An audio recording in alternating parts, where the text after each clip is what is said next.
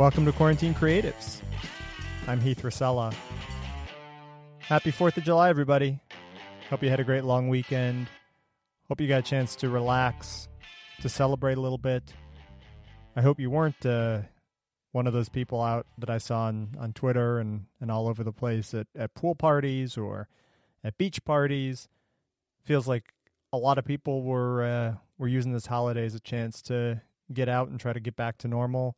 I hope that was a very small minority of people and that it's not the majority of us, because this virus isn't going away because we're bored of it or sick of it or feel like we've lived with it long enough.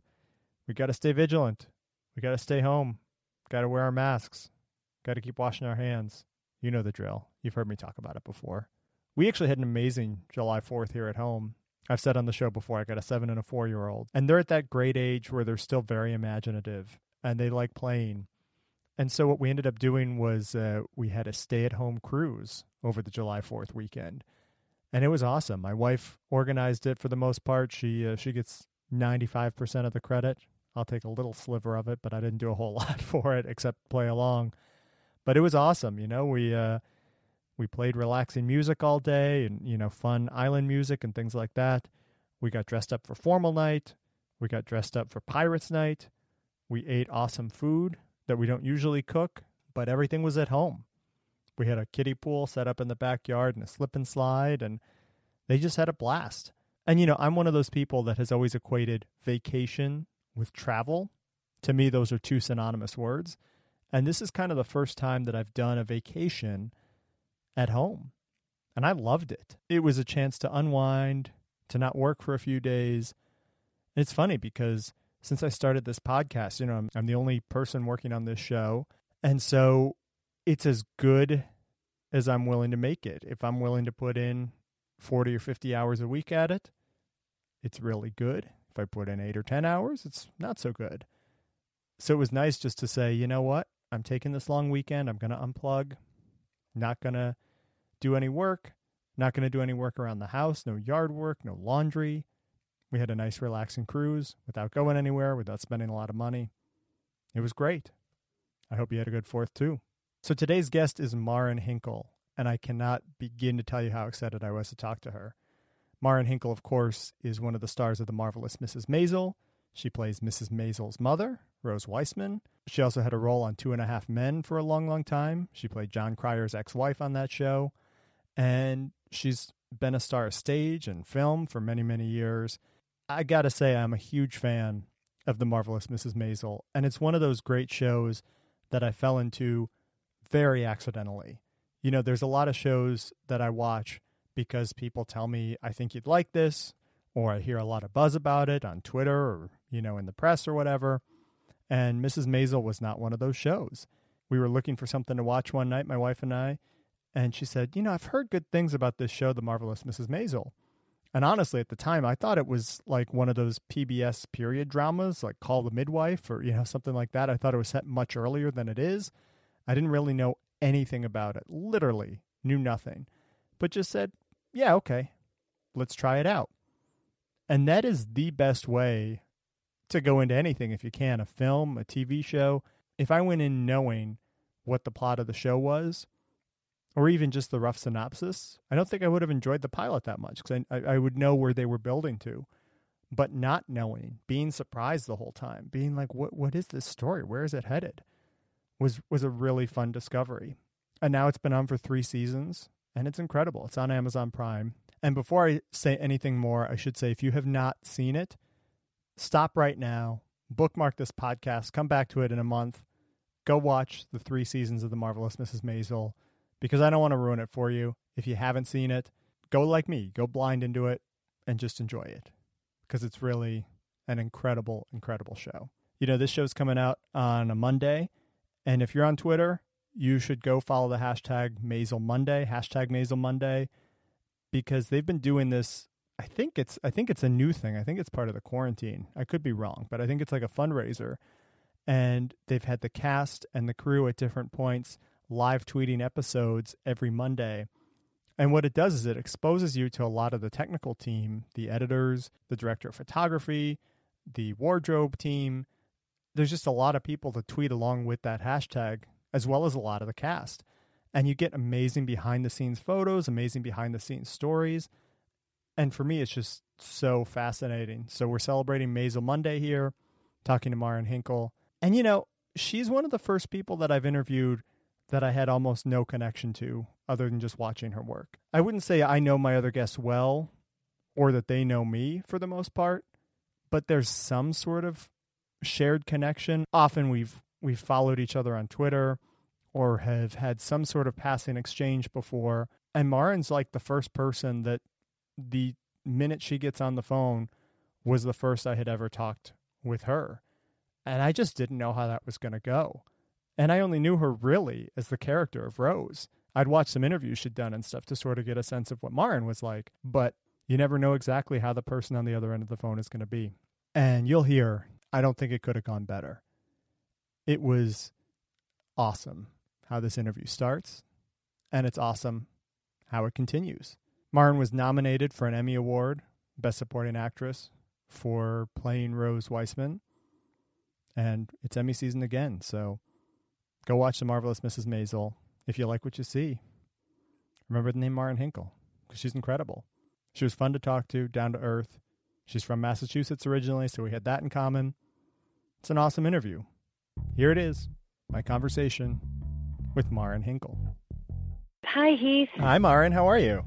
I'm great. I just listened to your interview with Nick Offerman, and I was so taken by it. It was one of those ones that you see a great performance, and afterwards you kind of go like, oh, God, I should just give up. That's the best that anyone can ever be.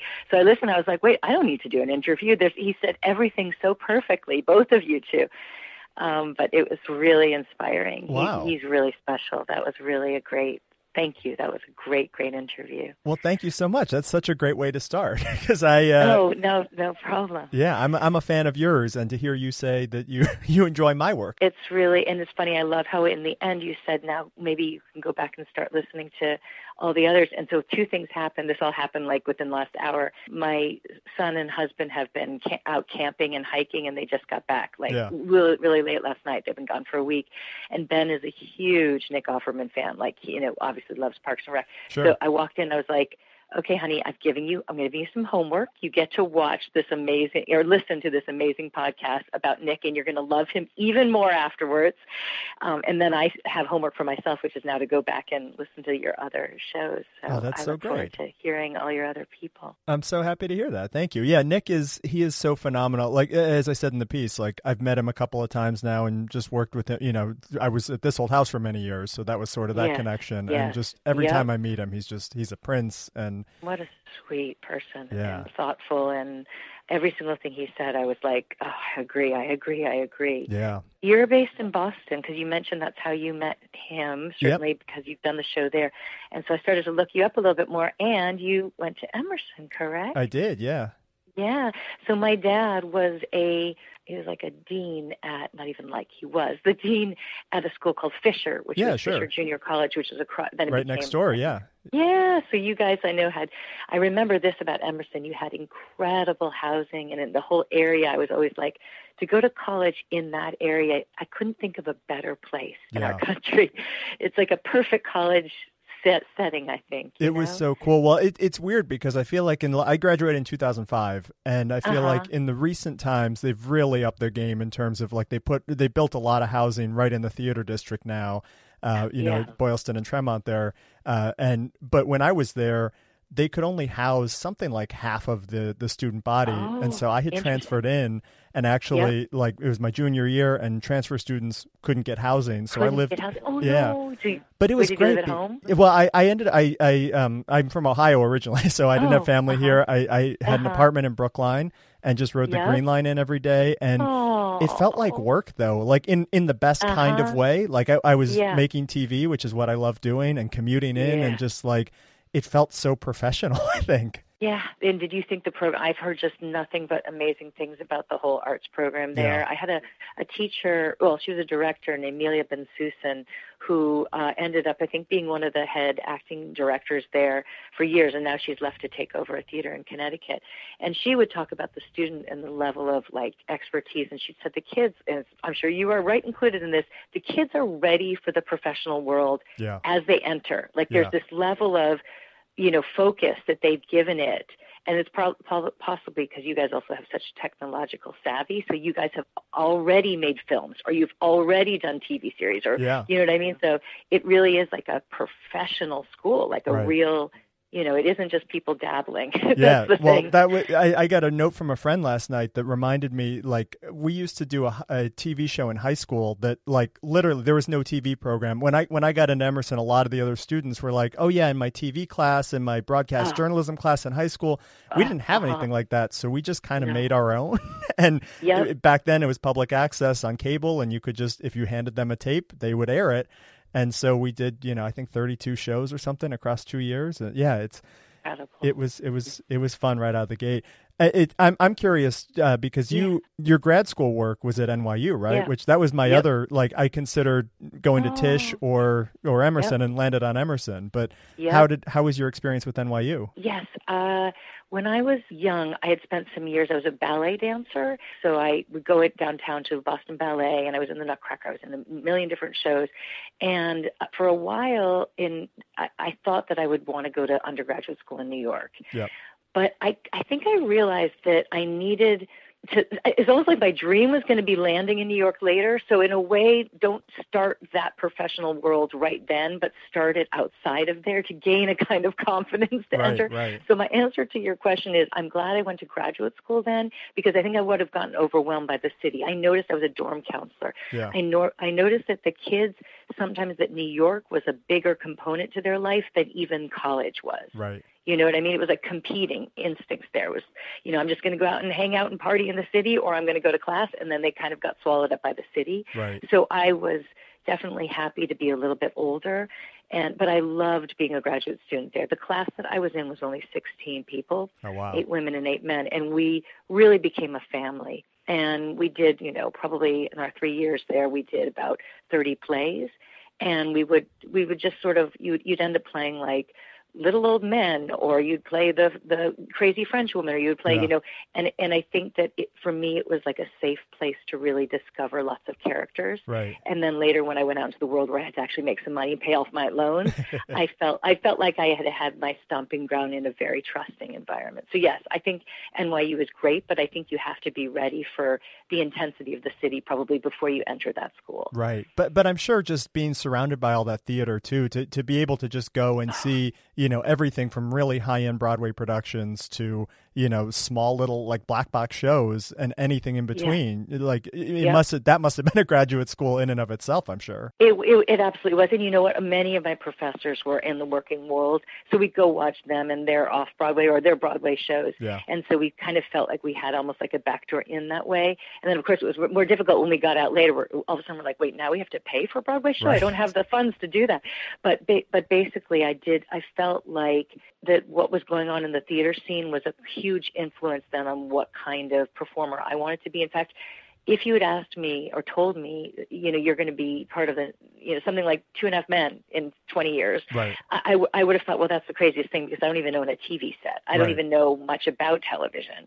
And I mean, I knew who Charlie Sheen was from having seen him in a movie, or who John Cryer was, but I certainly was not following what was happening with like television and film life. Yeah. I was much more based on Chekhov, Shakespeare, and a lot of sort of good theater. Yeah. And then new playwrights as well. Well, and what was that transition then from stage acting to film and TV? Yeah, I mean, part of it was kind of what I half joked about, which is that I did need to pay off a lot of loans. So it was kind of a financial choice. Yeah. And the necessity of doing that. And my husband, so I had fallen in love, and my husband, who was a theater director when we met, decided after a number of years of doing that he wanted to go to law school. So if you combine sort of all my graduate loans with his Right. He went to Columbia. His loans, we somehow were hitting around the $200,000 mark. Yeah. And my $200 a week theater paying jobs were not kind of making a dent in those loans. That's 100 years to pay that off.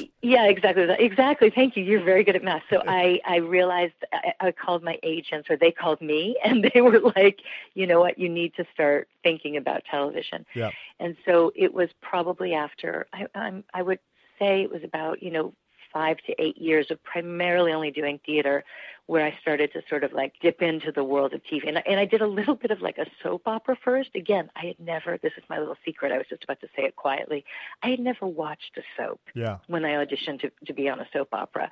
And I pretty quickly had, like, the learning curve was fierce there. And I had a lot of pages every day. Didn't know what it meant to have to do something like to repeat the same action over and over and to stand in a certain place and to make sure That's so foreign there was to the continuity. Theater world. Yeah, it was a very different way of being. And then I remember I booked like a little role on Spin City. And again, I did not know continuity. I did not know that you had to, make sure that you stood in the same place, the same time for the camera. I mean, all these things were not really taught to us in our graduate school. Now they do at NYU. They teach television and film acting. But we really didn't have that when I was there. So I really didn't know what I was doing, but I kind of had to learn quickly. Well, and I feel like so much of it, too, just it ends up on sort of where you think you're going to end up. Like, I was just always on a TV track for whatever reason. Like, film it never interested me. It felt, I don't know, pretentious or more taxing. And there was something I liked about sort of the churn of television and just sort of you could have things up very quickly. And, I just always saw myself heading down the TV path. And I didn't know if it was going to be writing or directing or producing or, just exactly where I would end up. But I could imagine, if you saw yourself as a theater actor thinking about TV and film, just it wouldn't occur to you. You're right. I have so my background, I grew up in Newton, Massachusetts. I'm a Newton girl, and my parents were very highly educated and really focused and prioritized education. And I think there wasn't even,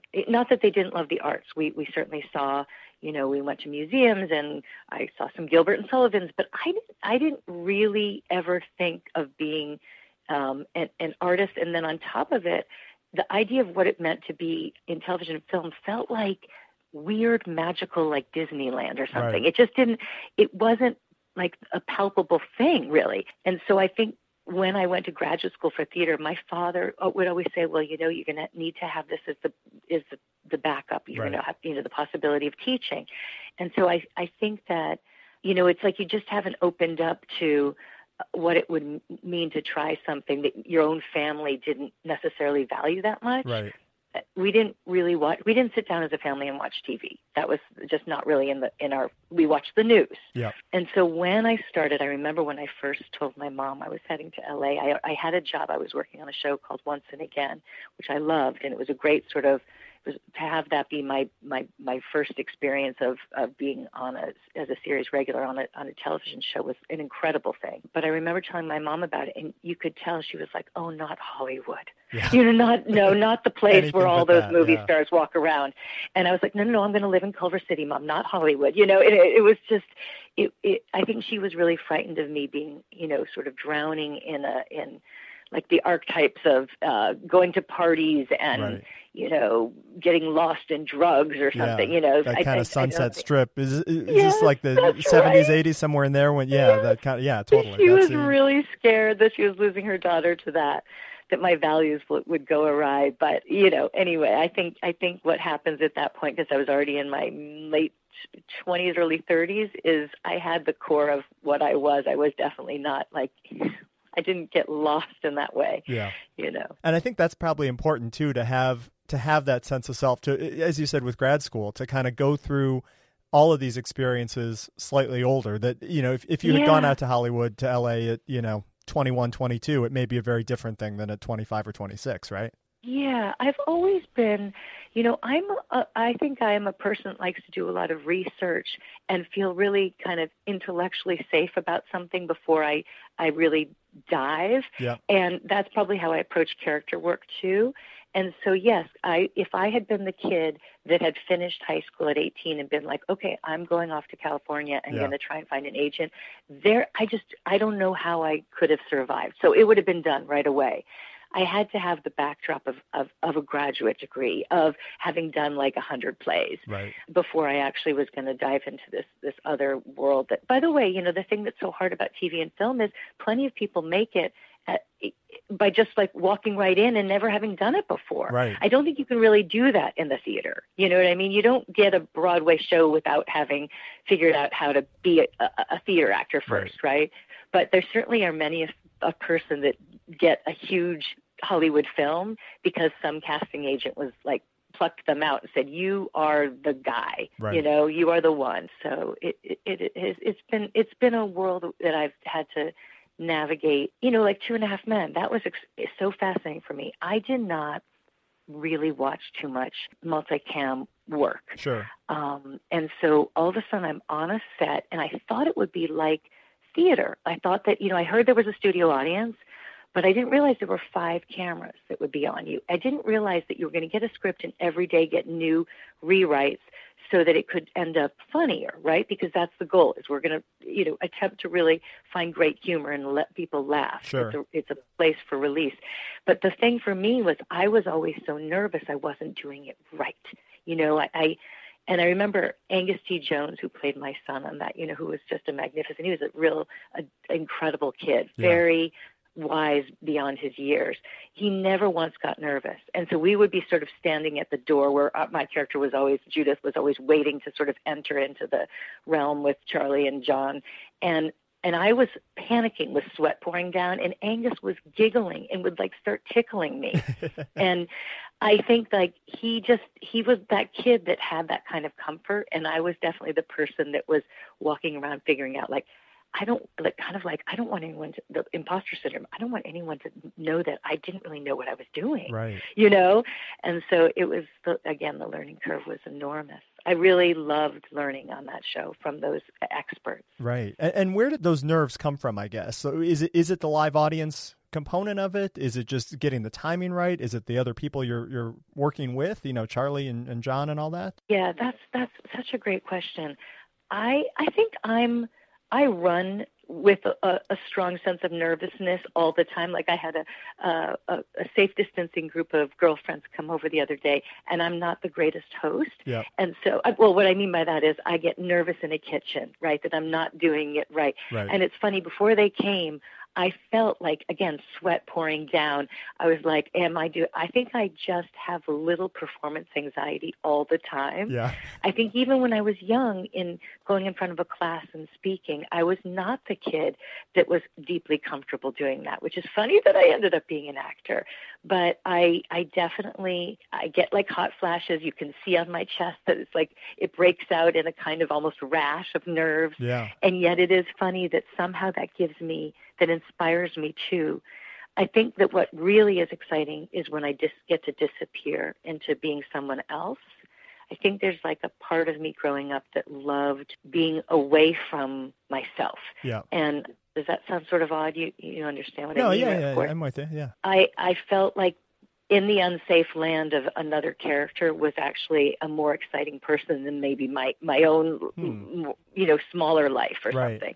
And so what I think is thrilling about working on Maisel, for instance, is because we don't have a studio audience, you have this way where you're traveling through time, where they're giving you these extraordinary clothes that have been built for you, and then your wig goes on, and then the makeup, and then even, I never wear nail polish in real life, but for the character I do. And so I don't even recognize myself. Yeah. In fact, people on set, when I come to set and hang out watching a scene before I've done all that, there have been moments, and this is crazy, but there are moments where they actually don't know that it's me because I don't look like that character, and they know me as the character on set. But what was great about Maisel, I think, was that it was like being a little girl again and just play acting when you're 5 or 6 and then becoming someone else. And I think what was harder about 2.5 Men is that the audience is there with you, and you're aware because they stop each take after like one little scene. You don't have the way of disappearing into character. You're very aware that you're performing and trying to make people laugh. And so I think that was harder for me than what it means on Maisel's set.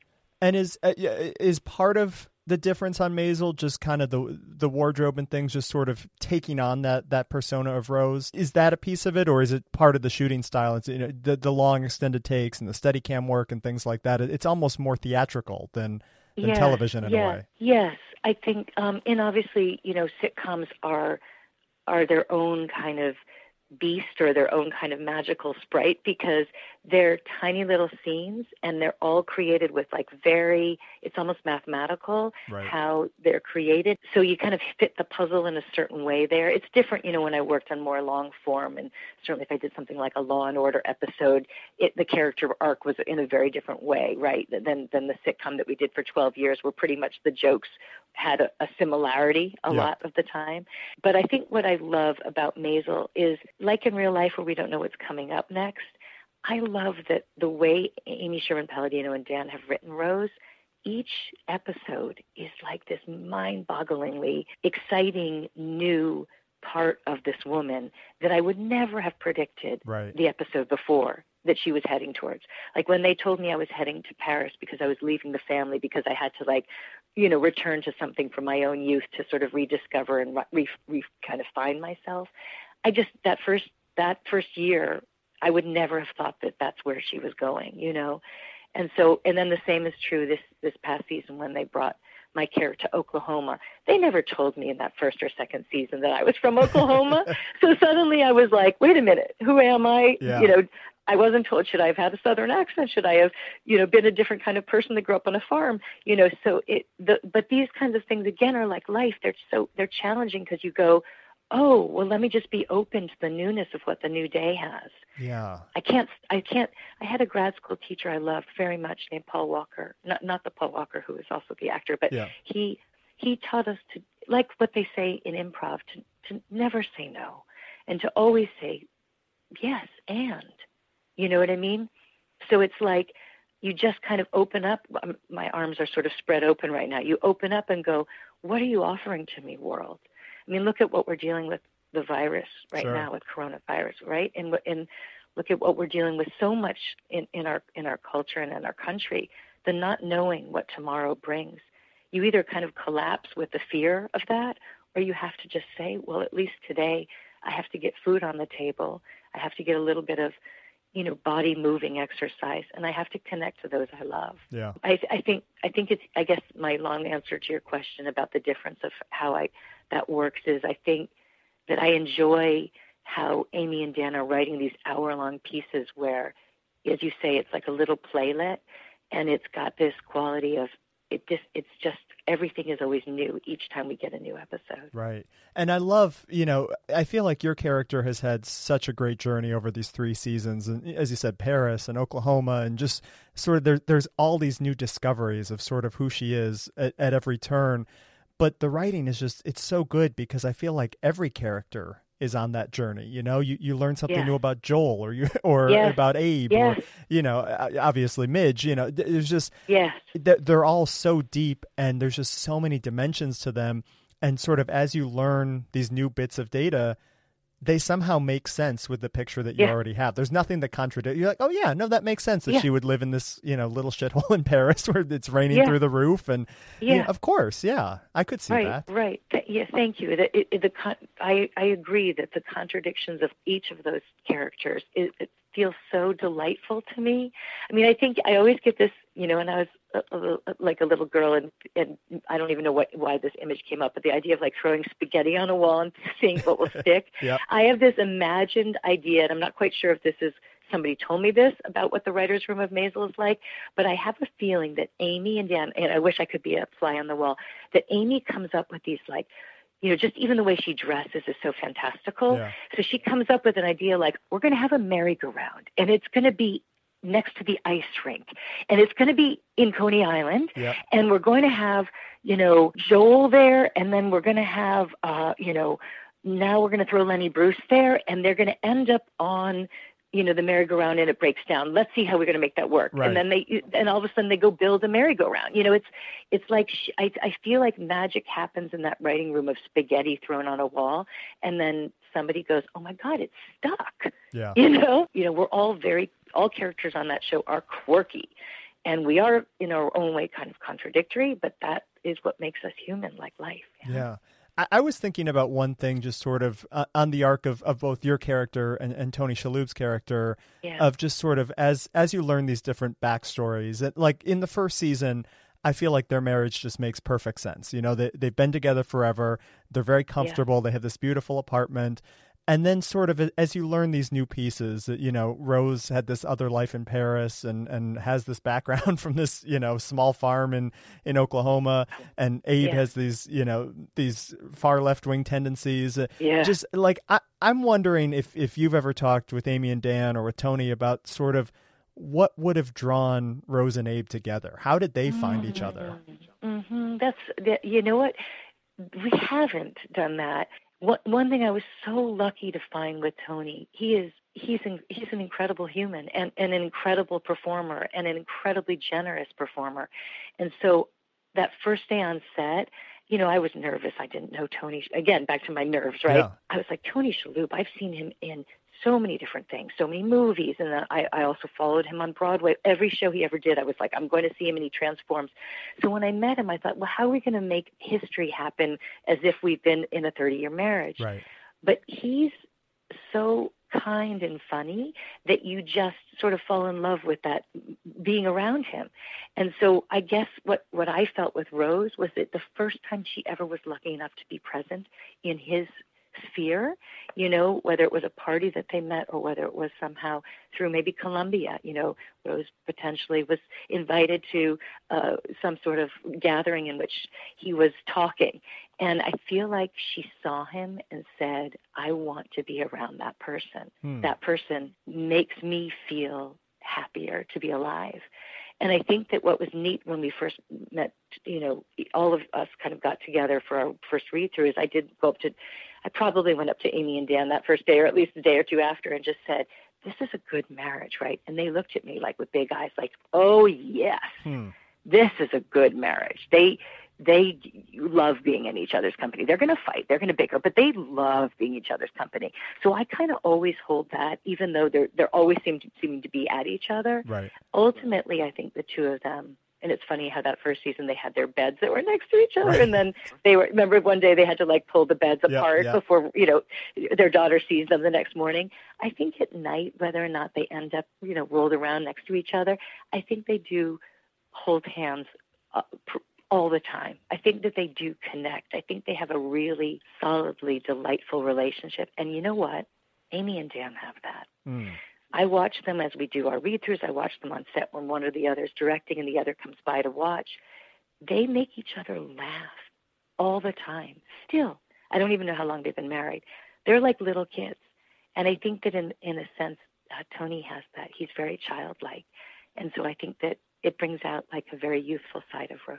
Yeah. That was a long answer. That's my adoration for Tony Shalhoub. I love that. I did some press where they had me have like a I Love Tony Shalhoub t-shirt that they gave at the end. Oh, that's and great. I once in a while, like I'm slightly embarrassed to wear it, but sometimes I have worn it like to the grocery store pre-COVID. And people are like, oh my God, so do I. And when we were in Paris shooting, like Tony would walk down the street and he was a superstar to the Parisians. Wow. Like they love Tony Shalhoub. Yeah. That's awesome. I want to ask too, just sort of thinking about Paris and, you know, the Catskills, Vegas, Miami, like there's something about Maisel that is just so big that I feel like, you know, a lot of other shows, you know, and maybe I'm thinking more in the multicam world, but sort of you have, you know, your 3 or 4 main sets and they're just kind of always built. And there might be 1 or 2 other places you go occasionally or, you know, shoot on location from now and then. But there's something about the Maisel world that my wife and I both just love, like how it grows and it stays consistent. You never feel like you're pulled out of that time, and everything looks like a beautiful, like a Cadillac ad or something from like the late 50s, you know. And no matter where in the world you are in any given week, like how is that? Just that's part of those surprises too, right? Yeah, it's incredible. It is. I mean, you mentioned kind of how theatrical it is. Yep. Amy and Dan have a background. Amy was a dancer herself and comes from a life in which her father was a comedian. And she, I think, had gone to see him perform or certainly knew other performers in her life. Her mother's has a very theatrical bent too, and also performs. So I think there's part of Amy that I think is working on making us like the biggest non-musical television show you've ever dreamed of. I think we've had the record now of the amount of, I don't have it in front of me, but we could look it up later, if it's like 300 extras that were in like the first episode of season 3. Yeah. But, we have more people on set sometimes than I have ever been in one space together, like almost in my life, right? Wow. And it's just thrilling that they all get orchestrated with, either sometimes song and dance comes out or just laughter. And so I love that you say this, there is something about watching that kind of size, which like it's when we watch the old MGM musicals or something, or just movies, you get transported by it. Yeah. And then you kind of add in the extraordinary genius of our set designer, Bill Groom, and then you add in Donna Zakaska, who does all of our costumes, and this incredible DP, David Mullen.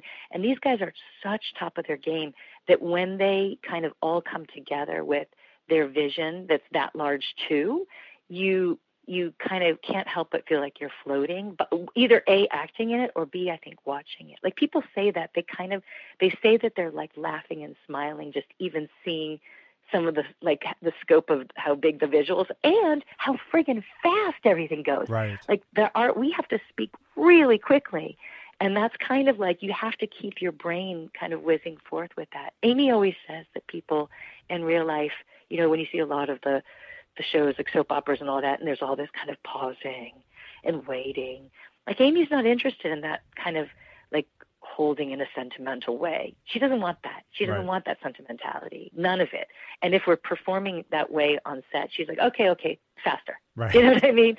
She doesn't want us dropping into that. So thank you for saying that about the show. I think Amy and Dan would be pleased that you feel transported, and it's like an imaginary world that kind of pulls you from some of probably the struggles and challenges of our own world. I mean, it's no accident not to always get political, but I think in this day and age we are, and this all kind of happened right around, the particular person that we have in office. And right. I think there's something to be said for people needing to escape some of what they're feeling that's making them feel nervous, and wanting to like have something that has more delight and joy to it.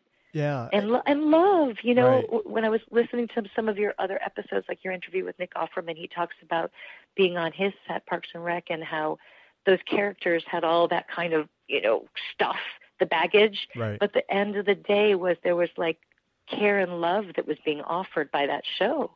And I feel that's true with this show too, right? I think in the end, what pulls the people together, like look at the buddy comedy of Alex Borstein's character and Rachel Brosnahan. So, right. Midge and Susie they're not lovers, but they're certainly best friends, and right. they care for each other, man. Yeah. They have each other's backs. Yeah, I just watched the scene when Rachel's headed to the Catskills, and she's in the diner with Alex, and Alex says, we're not friends. I don't see no friendship ring. And yeah. and Midge just kind of hides the box, and she's like, "What is that? It's a ring. I got you a friendship ring." I loved that moment. I saw that recently too. I know they're so funny. They're just, and you know what? I'm going to say this, and then I'm going to kind of go think about my growing up in Newton for a moment. I had the most glorious friendships. My female friendships, in particular, I look back. I was just thinking of this because during COVID, one of the pluses of us all being home and being alone at times is we really had more of a simple time to remember people that maybe we didn't take time to connect to, right? Yeah, sure. And this is sort of, I found this sort of across the board. People are telling me this about their lives too. So I reconnected with a lot of my high school friends. And those women are so much of who I am is the result of like being 13, 14, 15, 16, whatever, 17, and growing up with those women. And I feel like that's what Midge and Susie are doing. They're growing up together. Like they're finding who they are as in a response to what the other offers. So that you see Midge taking in like the bristly comic bite of what Susie gives her. Yeah. And then you see like the warmth, maybe more loving, other gentler side that Midge offers Susie, right? Yeah. And we always have that. We're always finding I hope that our best friends are giving us a perspective on how to open up to something that maybe we didn't think of being ourselves. Yeah, and it does feel like those connections are getting stronger in this time. I'm thinking even just my dad is one of 12 kids, and it's incredible just to like, usually the times when everybody is together is like, a wedding or a funeral or something like that. Yeah. And that happens every, 2 to 5 years depending. But we've started doing weekly Zoom calls like for the last 2 months. Yeah, as many as can join, and it's so it's my dad and his siblings, it's my cousins.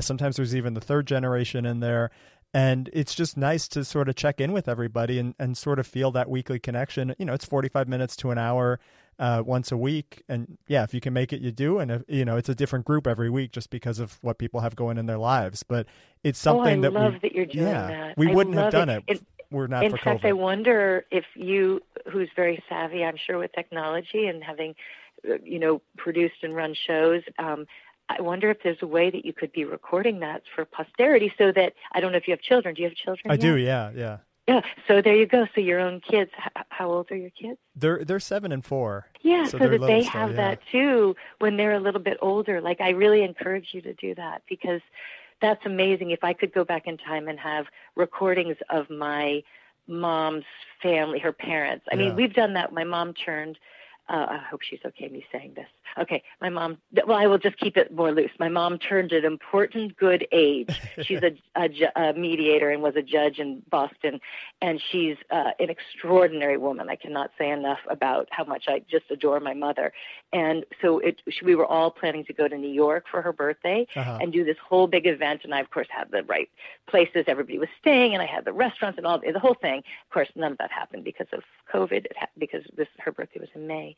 But same with what you just said, we all got online and gathered together for a couple hours and sort of dressed up and talked. And it was not the same, but it was pretty extraordinary. And it was able to bring more people than would have been able to fly into New York. Yeah. I want to ask you, too, just about parenting in this time. Because, for me with a 7 and 4-year-old, like, my 7-year-old just finished first grade like a week or two ago, but she started new school this year. So she was only with that peer group for, 5 or 6 months before school shut down. You have a son, he's a teenager, right? Yes, he is. He's 16 going on 17 in a month. Yeah. So like, I wonder, thinking of myself at that age and how much I depended on my friends and, got out of the house and away from my parents, like, how is he coping with this time, and how are you as a parent coping with this time? It's a great question. Well, my son fancies himself, or calls himself an introvert. I think probably he is, actually. Yeah. And then he'll say when people ask him how was it, he goes, well, all my introverted tendencies are just like, fine and happy right now doing this.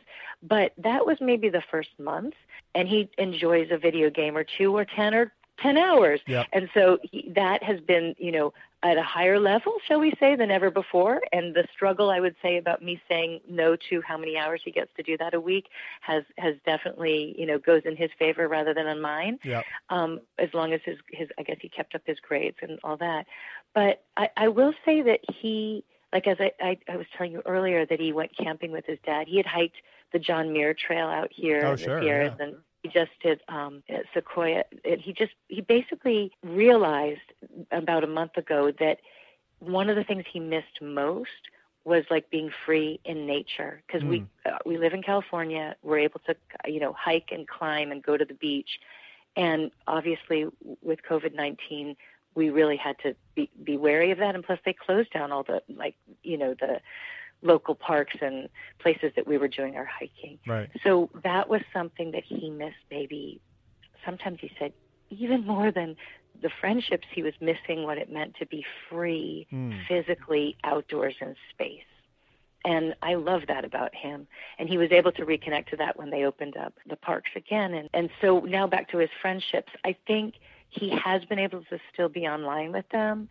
And fairly recently, we started saying, you know what, let's go take walks with some of the guys that, you miss the most. And so we've been able to do that, and he went to the beach and hung out with them. So I would just say about getting your kids outdoors again, that if you can do that, safe distancing with some of their friends. But it's harder when they're littler, isn't it? Because they don't really understand the level of of danger, right. I would imagine, and then they would want to just like kind of run off and be free that way. Whereas Ben really gets it. You know, he knows that we're going to go see his grandparents, and so he cannot. It would be at the expense of their safety for him not to be thoughtful about this. Right.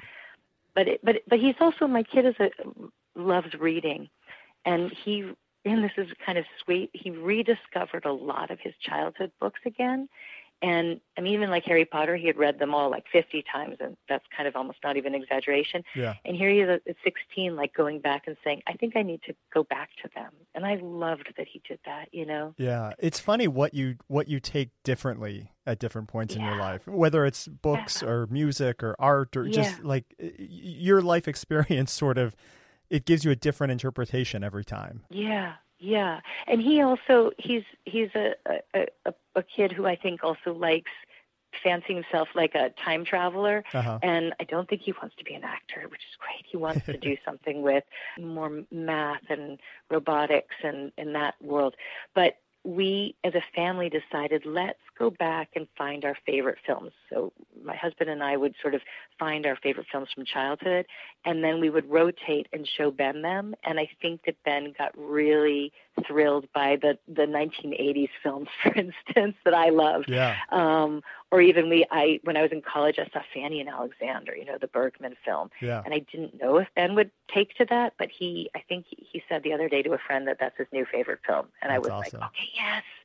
And, you know, My Life as a Dog was a film that I remember watching when I was young by Lasse Hallström. It was great to have Ben kind of get opened up to sides, I think, of where his parents had found their beginning artistic excitement. Yeah. I feel like it's harder with this generation. Like, you know, and I know when I was growing up, you know, I was like that first generation that had cable TV. And so there was, you know, AMC and Turner Classic Movies, you know, things where you could watch older films or even just, you know, they would buy them for syndication on like a Saturday afternoon. And, you know, you just got exposed to stuff a lot more readily than now sort of in the Amazon, Netflix, Hulu world where you have to opt in to see something, you know? Yep. And you know what they say, because you have children and you're much younger than me, is that, you know, there's a part of me that gets worried about like attention span with this generation and sort of moving too quickly through like whatever you're watching and buzzing through in your social media feeds or in your Twitters or whatever, not you, but what one does. And so I do worry about that with Ben, and I really often ask him to just like hold. If he's done like a bit of gaming, I just sort of say, hey, what if you just take a break and let the brain, not that I'm asking him to do sort of mindful meditation, although God knows I would love him to do that, but like to just take peace for a moment and sort of click off. And I think that the value of that is immense, you know, and I hope that kids and parents, because we're there to help guide them, I hope that they ask kids to sort of stop, to put it away, you know. And I do think that was a huge part of what this past 3 months has taught our family, is that sitting down to a meal every night and having it always be, you know, made within the house because we didn't order in. Right. Yeah. And to have grains that I had not used, all my lentils and my barley for years, and I had to figure out like, well, how do I make this last, because I'm not going to go to the grocery store this week, you know? And what do we do with those few potatoes that we have with the onion, and then, you know, how do I throw in some spices? And that stuff, that return to simplicity has been kind of really thrilling in our family. I also am a big baker, and my mom is an amazing baker, and so I did something. I treated myself to a KitchenAid, one of those mixers. Oh, the stand mixer, you know, sure. look like they're from the and I have never had one, so I've always done the stirring by hand. So when it arrived, it was like, I felt like Rose kind of discovering how to cook, because I don't think she's probably a good cook. You know, she doesn't even let herself eat much. Right. And so it arrived, I opened it up, and I just stared at it. Like, I don't think I've really treated myself to that kind of big gift in a long time. And I just kind of went, oh my God. And then I did nonstop baking for the next 2 months, you know. What have you been, like breads or desserts? I have. I've been doing it. Well, that's good. So I figured out how to start, you know, remember there was a shortage of yeast. And so I did a lot of borrowing of yeast. I ventured into lots of different breads. I'd never made a challah, and a girlfriend of mine teaches people to make challah online. So cool. I figured that one out and made my mother-in-law happy with that. And then I do banana bread, and I do zucchini bread, and then I do lots of cookies. And I'm like a huge fan of like chocolate chips and peanut butter, and sort of like, rethought how to do oatmeal chocolate chip cookies like 5 times over. And, so I've done that. And then cakes. That's been interesting. Like, I always thought cakes were only for birthdays, right? Yeah, sure. But in COVID, all the rules go out the window. So we have cake like once a week. And so I've been enjoying the New York Times has all sorts of different like easy cakes. So I think that's probably the one I've been most excited. That's Sometimes awesome. I spend the entire day just making a cake, and then my family looks at me. We're only a family of 3, and they're like, "Wait a minute, where is this all going to go?" Right. And so then I give it away to the neighbors. Well, that's good too, sharing, and that's a nice part of all this. One last question, just sort of on the COVID stuff. So course. I'm assuming production of season 4 had to get postponed because of this, right? Yeah. We were supposed to shoot in May, and that wasn't going to happen, and we knew that really early on, so it wasn't like a huge shock. I think what's always challenging is we've created this family. That's like the perhaps the reason that I ended up falling also madly in love with being an actor was that I love these like little new families. Like, I never had a daughter, but I have this daughter. Rachel Brosnahan is this extraordinary daughter. And then when you're away from that family, right, you miss them the way you miss your own family. Right. And so that's probably been the hardest thing for me, is that I long to be back in that family, to enter into that alternative universe of the 1950s Rose. So right now there's no set date on when we start. We're just all waiting to when New York, opens up. And so what we do is what you were talking about with your own family, is we do our Zoom calls as a Maisel family. Oh, cool. And we get on, and they're large and extended. We can have Zach on, we can have Stephanie, we can have Leroy, all the people that played the amazing characters. And it's been delightful to actually hear what everybody's up to. It's also been scary at times to hear if, some people are going through sometimes the challenges of health stuff, and that's, the support goes right out, and that's also good to have us as the family there to support it.